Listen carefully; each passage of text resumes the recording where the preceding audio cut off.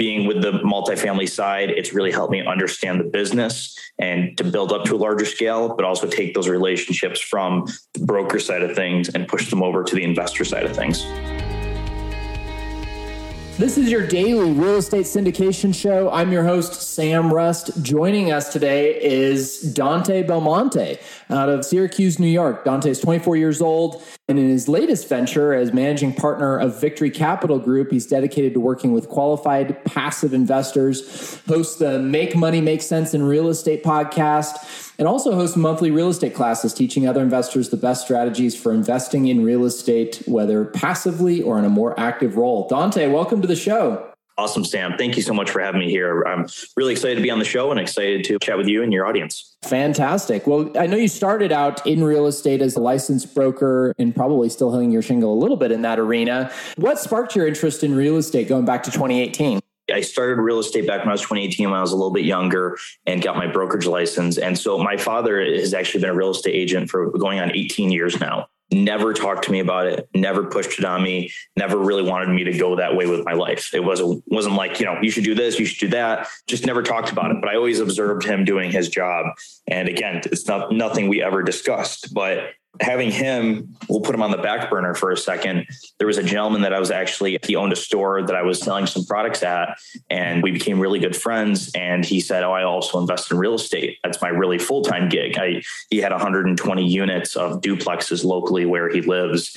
And he was kind of like a mentor to me. So he started showing me the reins and what investing in real estate is all about. So my father was more the brokerage side. He was really good at selling primary residence. And then my mentor, so to speak, this gentleman I worked for, was really good at the investing side of things. So kind of getting pulled both ways from them, getting advice from them and getting started was how I got my first start. So when I was about, I believe, 19 years old, I bought my first duplex and just started building up from there. You mentioned that your mentor taught you what investing in real estate is all about. What's the answer to that question? What is it all about? It's all about passive income, being able to make income while you're sleeping. So if you stop working, it doesn't mean necessarily the income's going to stop coming in, that you'll have that income coming in no matter what's going on. And, he lives in Syracuse. He also lives in Israel and he lives in Florida, and he bounces between those three places all the time, but he's still able to make income through his investment properties. Whether you're on the operator side and you want to take your skill set and grow and have visions for a large company, you obviously are building passive income along the way, or for more traditional limited partner investors or passive investors that just want to put their capital to work. That's one of the great beauties of investing in syndications, and specifically for the purpose of this conversation, multifamily real estate. Exactly. Yeah. And, he was a mentor to me then when I was getting started with the small, 2, 3, 4 unit buildings. But now he sees what I'm doing, and the switch kind of flipped where he's asking me, what are you doing with these big buildings? And you have all these investors. I'd love to hear more about it. So it's pretty cool how the tables kind of turn there. On your website, you talk about being involved in more than 40 multifamily transactions. I assume a lot of those are in your role on the brokerage side. How did that prepare you to take the jump into more of an active role leading a syndication? Yeah, Sam, that's a great question. So just a quick, what my day-to-day was when I was a broker was I primarily led my market in multifamily sales. So I wasn't working with primary resident owners like a traditional real estate agent or broker. I was focusing more on investments and investors looking to buy property as investments. And I really niched down into that. And I built a community of investors with my regular multifamily meetup each month for local investors, and people could come in on Zoom, and built relationships with those people, but really understood how multifamily transactions worked. And doing all that, which I still do today, I still broker multifamily in my market, but I've been able to take and nurture those relationships with investors and transform them into LPs on our deals. So, being with the multifamily side, it's really helped me understand the business and to build up to a larger scale, but also take those relationships from the broker side of things and push them over to the investor side of things. Makes a ton of sense. It's really helpful to have that, just the reps on the transaction side. It's exactly a lot more complicated than buying a home. The lending process, I actually think, is a little easier than buying a personal resident. But all the title commitments and the various terminologies and, executing SNDAs for laundry leases, and there's just so many fine details that go into it. It can be a little overwhelming for folks that haven't had any exposure to the commercial world beforehand. Most definitely, completely agree with you there. So you're brokering in New York, you're in the Syracuse area, but you're investing in North Carolina. I have a sneaking suspicion for why that is, but why don't you share with us and our audience, you've got all these ins, you should have great deal flow in Syracuse. Why are you not buying there? Yeah, another great question. I get that a lot. So when my partner DJ and I, when we started Victory Capital Group and planned to buy multifamily, what we wanted to do before we even looked at any deals, looked at any numbers, or understood how anything worked, we wanted to hone in on a market. And so we selected about 10 to 20 markets all along the East Coast. One of them being, Charlotte, North Carolina, and Pennsylvania, parts of Syracuse, New York, and blah, blah, blah. And we did our research. Where has the most population growth, job growth, income growth? Where is net migration heading to? And it just so happened to be that Charlotte, North Carolina, the greater North Carolina area really is where we landed. And it worked out perfect. And it wasn't supposed to be like this, but my partner moved to Charlotte about 7 years ago. So he was already in the Charlotte area in North Carolina. So he was boots on the ground. And the thing I like about the North Carolina market is it's more landlord friendly than it is tenant friendly, like a state like New York, where I already have lots of contacts, lots of ins, lots of deal flow. And I talked about the population growth, the net migration from the Northeast to the Southeast, job growth, income growth, but also a big one for us is the structures. So up in central New York, where I am, a majority of multifamily that you can get into was built in the late 1800s, early 1900s. Older construction, lead, asbestos, galvanized plumbing, lath and plaster, you name it. Versus down in North Carolina, we're only looking at 1980 assets and newer. So it's newer construction. The repair and maintenance bills aren't as expensive. They're easier to renovate, and they're going to be more structurally sound. The only thing we're really looking out for is poly plumbing for the most part, because 80s product and newer, you're going to have a majority of it's going to be upgraded copper, PVC, drywall. You're not going to have lead, asbestos like I talked about. But up in central New York, it's almost impossible to find a multifamily building that is, call it 20 units and greater, that's newer than 1980s build. It's not a product that's readily available. Yeah, well, that makes sense. And yeah, we haven't bought anything that was built prior to 1965-ish or so. And even that, you have lead paint, asbestos, those issues. I can't imagine something turn of the century. Exactly. I'm curious how you met your partner. I think that's a really important part of the evolution. Part of this business is really hard to do on your own unless you're going to go the co-GP route and really focus on capital raising. So how did you meet DJ? What's the genesis story for Victory Capital Group? Yeah, so it's funny. So I'm younger than DJ's son, and DJ was actually really good friends with my father, and still is to this day. And he actually went to our church, and that's where we met him up in Syracuse, New York. About 7 years ago, he did relocate to North Carolina, and we always just stayed in touch. I grew up swimming in his pool. He watched me grow up, and he was a chemical engineer. His wife, one of the vice presidents of Spectrum, and he actually about 3 years ago stepped away from his job as a chemical engineer to pursue real estate full time. He wasn't on the active side. He was more managing their investments on the passive side. And he fell so in love with it that he wanted to get into the active side. He saw that I was starting to buy up some stuff myself. And we just kind of made that mutual agreement that, hey, we should go into this together. We need a partner because this is a large project. The business plan, the business model we're chasing after has a lot of tasks to chase after. And I can't take that down myself. He can't take that down himself. So it's a divide and conquer, and where we kind of fill each other in. So the typical story is, I went to a multifamily conference and I met a guy there and we partnered up. Well, no, this guy was always in my life. We both really prior didn't have real estate experience until we got started several years ago, helped educate each other, stayed on each other, held each other accountable. And now we've built up this great business. We've done 3 deals in the last 6 months and excited to continue to grow the portfolio there. So that's what DJ and I are doing. And that's how we met. Oh, that's fantastic. I appreciate you going into some detail there. I'm curious what kind of communication habits you guys have formed to maintain a healthy partnership, to be growing forward, making sure you're operating out of your respective strengths, seeking unity where you need it, seeking diversity where it helps the business. What have you guys implemented that you found helpful? Yeah. So, first off, that's my business wife right there. My wife says I talk to him more every day than I talk to her. And it's kind of true, but we stay in contact every day, all day. We're constantly doing calls together, Zoom calls together, email chains together to stay on top of each other, but kind of like that divide and conquer mentality. So typically the way it works is I have the broker relationships. I'm the one who underwrites the properties. I find them. I give them the initial pass or fail. I underwrite it. If things look good, I submit the LOI. Once the LOI is in, and let's say the broker says, hey, this has a good chance of getting accepted, or hey, we want to get you on site, I reach out to DJ, I give him the info, the breakdown on the property, and say, hey, you're set up at this time to go meet this broker at this property. He'll go out there, he'll walk the property, take photos, talk with the broker a little bit more. And then if it's, double thumbs up and still looks good, because everyone knows a deal looks good on paper, but once you visit that site, it could totally change. If we visit the site and it still looks good, or we have to adjust our price, we will. And hopefully we get the LOI accepted and we move to PSA. So I kind of tee up, I put it on the tee for him and he knocks it out of the park. I get it all set up. So once we go into PSA, he's the one who works with our attorneys, reviews everything.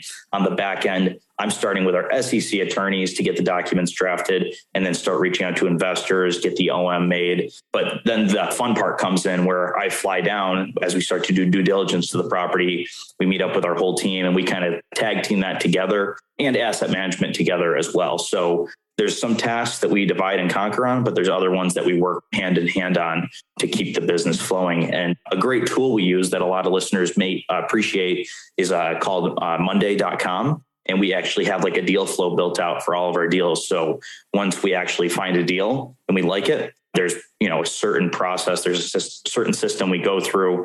We can assign tasks to each other right in the system. We can put notes in there, upload files. And it's a really good program that allows us to stay on top of each other, accountability, but also stay organized so we know where we are in the process. So like as we're approaching closing on another asset, we make sure all the boxes are green, and the yellow ones that are waiting on, or we're in the middle of doing something, we switch those to green. So that means they're complete and we're ready to go to closing. That's fantastic. I appreciate you going into some level of detail. I've heard of several groups that use Monday.com and swear by it. The tools are important, and Monday seems like a really good one, but I think just building those systems and being committed to the unity is the most important thing. And then whatever tools you do use are just additive at that point in time. Yeah, tools, programs, they're extremely important. Systems, processes, we all hear it, we all talk about it, but actually doing it is, that step that you have to take. And we're constantly making sure we have checklists available. So when we're going through certain things, we hit them on all of those, but we're also implementing changes to our systems and processes. So they're always constantly improving. After we close a deal, we go back and say, hey, here's a pile of notes we compile on things we should do differently next time, or things we need to check on. And so for the next deal, we know we're not going to make those mistakes or miss any of those things. And it just continues to get better, where each deal, we're closing our fastest syndication in 27 days. That's from under contract to all capital raised, everything done, loan and closing. Our deal before that was 32 days. We closed 15 days early. This deal, we're about to close 4 days early. So it's all about those systems and processes. And that's because of the ever-changing debt environment. We only had a 30-day rate lock expire for our fixed debt. So we said, we're doing this. We love this deal. We've got a really good investor database, so that won't be an issue to raise capital in less than a week. We did that. Capital is secure in the bank, on to closing, and we got that right before rate lock so we can secure that deal. Yeah, well, that's fantastic. If you don't mind me asking, what type of institution are you lending from? Yeah, so we're typically looking right now at fixed rate, no prepayment penalty, bridge debt or debt funds. We have done agency loans before, secured in some great sub 3.5% rates, but we have some bridge lenders that we've done a few deals with, that we've closed with, that we have that relationship with, that we're able to get phenomenal fixed rate debt with no prepayment penalty after 12 months. And it doesn't cost an arm and a leg to get into. So, we feel as if we can take predictable and long-term debt into place. So it's a 3-year with 2-year extensions into it. We're more comfortable than, say, a floating rate. We don't have to buy an expensive cap on top of that as well. So we feel very comfortable there. What's the range over SOFR? I assume they're pricing their bridge debt over the 30-day SOFR. I believe it's 4 over SOFR, if I'm thinking correctly. We're seeing rates between 5.5% to 7% right now on the fixed date for bridge, which is still pretty strong in an interest rate environment like we're in. And again, if that's fixed and we don't have to, if it's not expensive, because right now, a lot of times people are just saying, what's your rate? What's your rate? What's your rate? It's not just that. There's 6 other levers you got to pull on the back end. What's your prepayment penalty? What's your term? What's the reserves needed? Are they doing CapEx or not? There's a lot of different facets that we're looking at. So being in that 5.5% to 7%, we still think is very strong with the attractive terms that we're able to secure. Yeah. And so, I mean, fixed rate is huge. You don't have to buy a rate cap. There's some horror stories out there of what rate caps cost these days.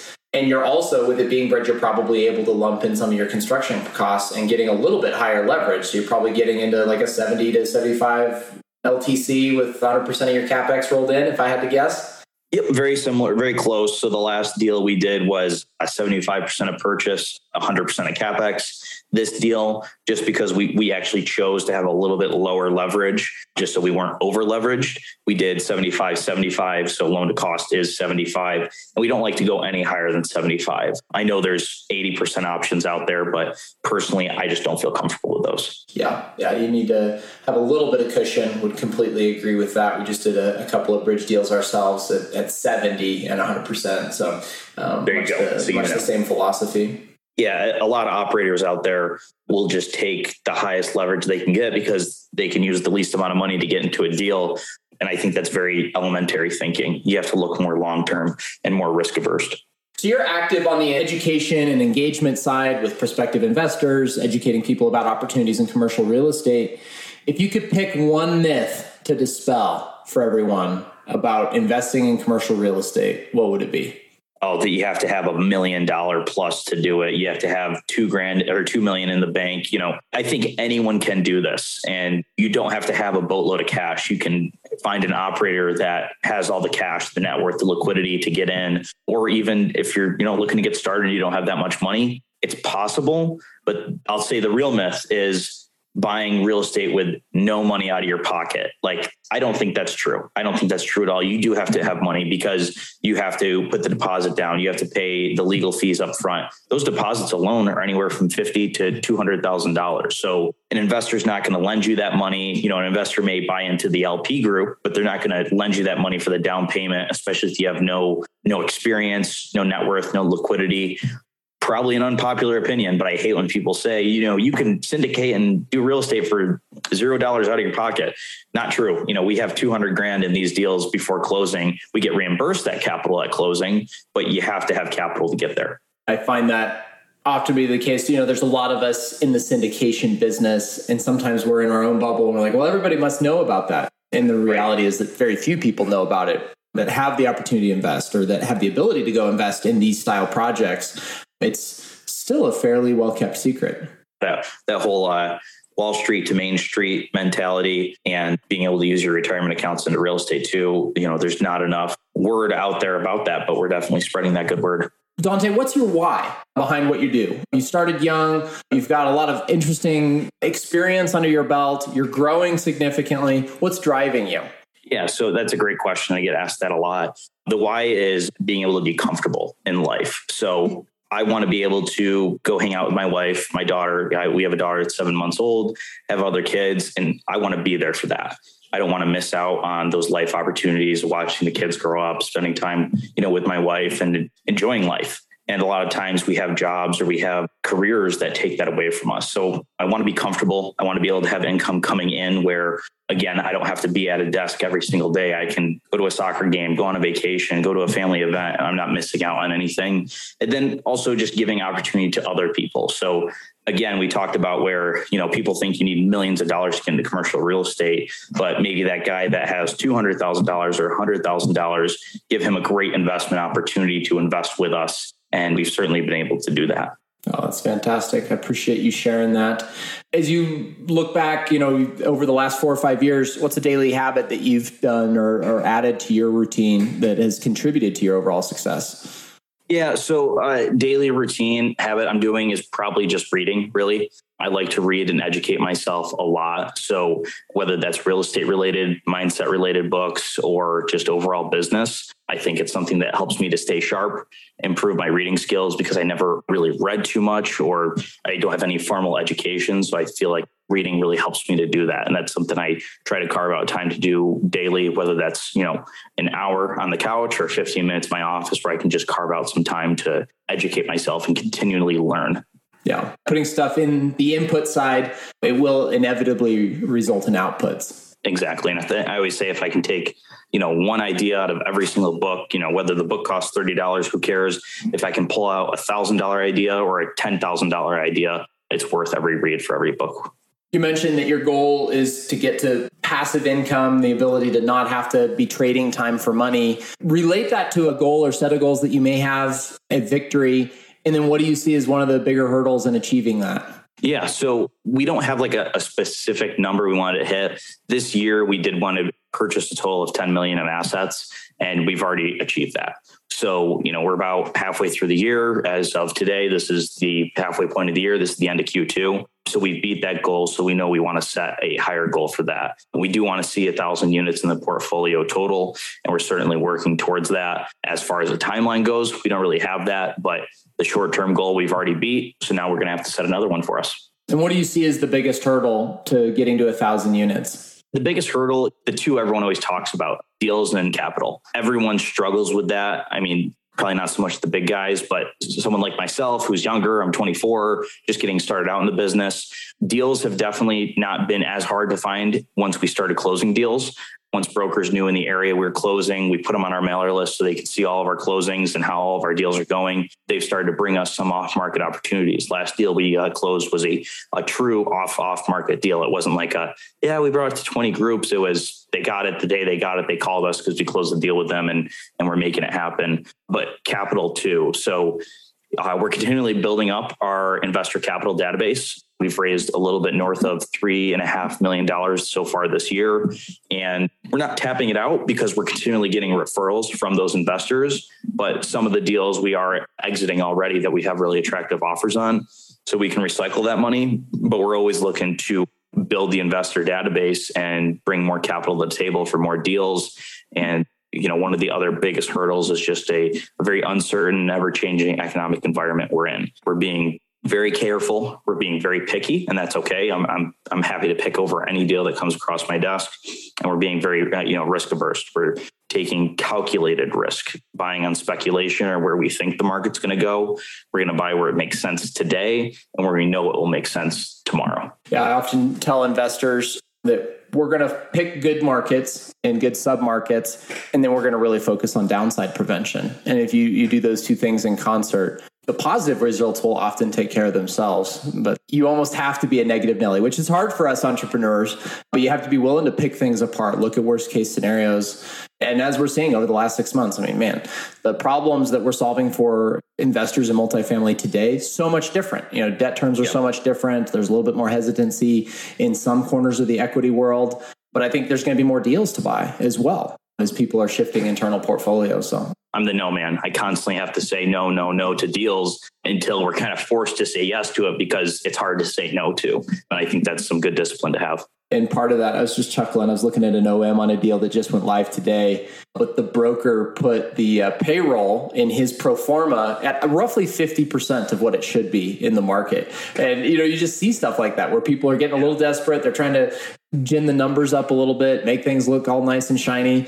You got to again say, no, that's not realistic. No, that's not realistic. Here is what is realistic. And more often now, sellers are coming to the table, willing to engage, willing to negotiate. It's not all the stars aligning for the sellers. Yeah. And tip for the listeners, don't even look at the OM. Don't even open it. I can't tell you the last time I've actually looked at an offering memorandum from a broker. I want the rent roll. I want the T12, and maybe I'll open up the OM if I'm looking for a unit mix or who pays what for utilities. But usually I'm just asking the broker when I'm on that initial call with them, taking down my notes. But the OM is chock full of BS, essentially, and that's coming from a broker. Yeah, it's their job to maximize the value of the asset. It is. Right? That's what I want them. I want them to be honest when they're selling my property, but I do want them to put it in a favorable light. Most definitely. You just have to recognize that's the way the game is played. Well, Dante, really appreciate you joining us today. If folks want to learn more about what you're doing, how can they get in touch with you? Yeah, thanks for letting me put that in, Sam. Best place to get a hold of me is going to be through our website. So victorycapgroup.com. That's victorycapgroup.com or Dante at Victory Cap Group. You can also find me on Instagram at Dante Belmonte, LinkedIn as well, Dante Belmonte. So Sam, really appreciate the opportunity coming on the show, spending some time chatting with you and hopefully adding some value to your listeners. Fantastic. You certainly did, Dante. Thank you for joining us. Thank you to our audience for joining us. This is your host, Sam Rust, signing off. Thank you for being a loyal listener of the Real Estate Syndication Show. Please subscribe and like the show. Share it with your friends so we can help them as well. Don't forget, go to lifebridgecapital.com where you can sign up and start investing in real estate today. Have a blessed day.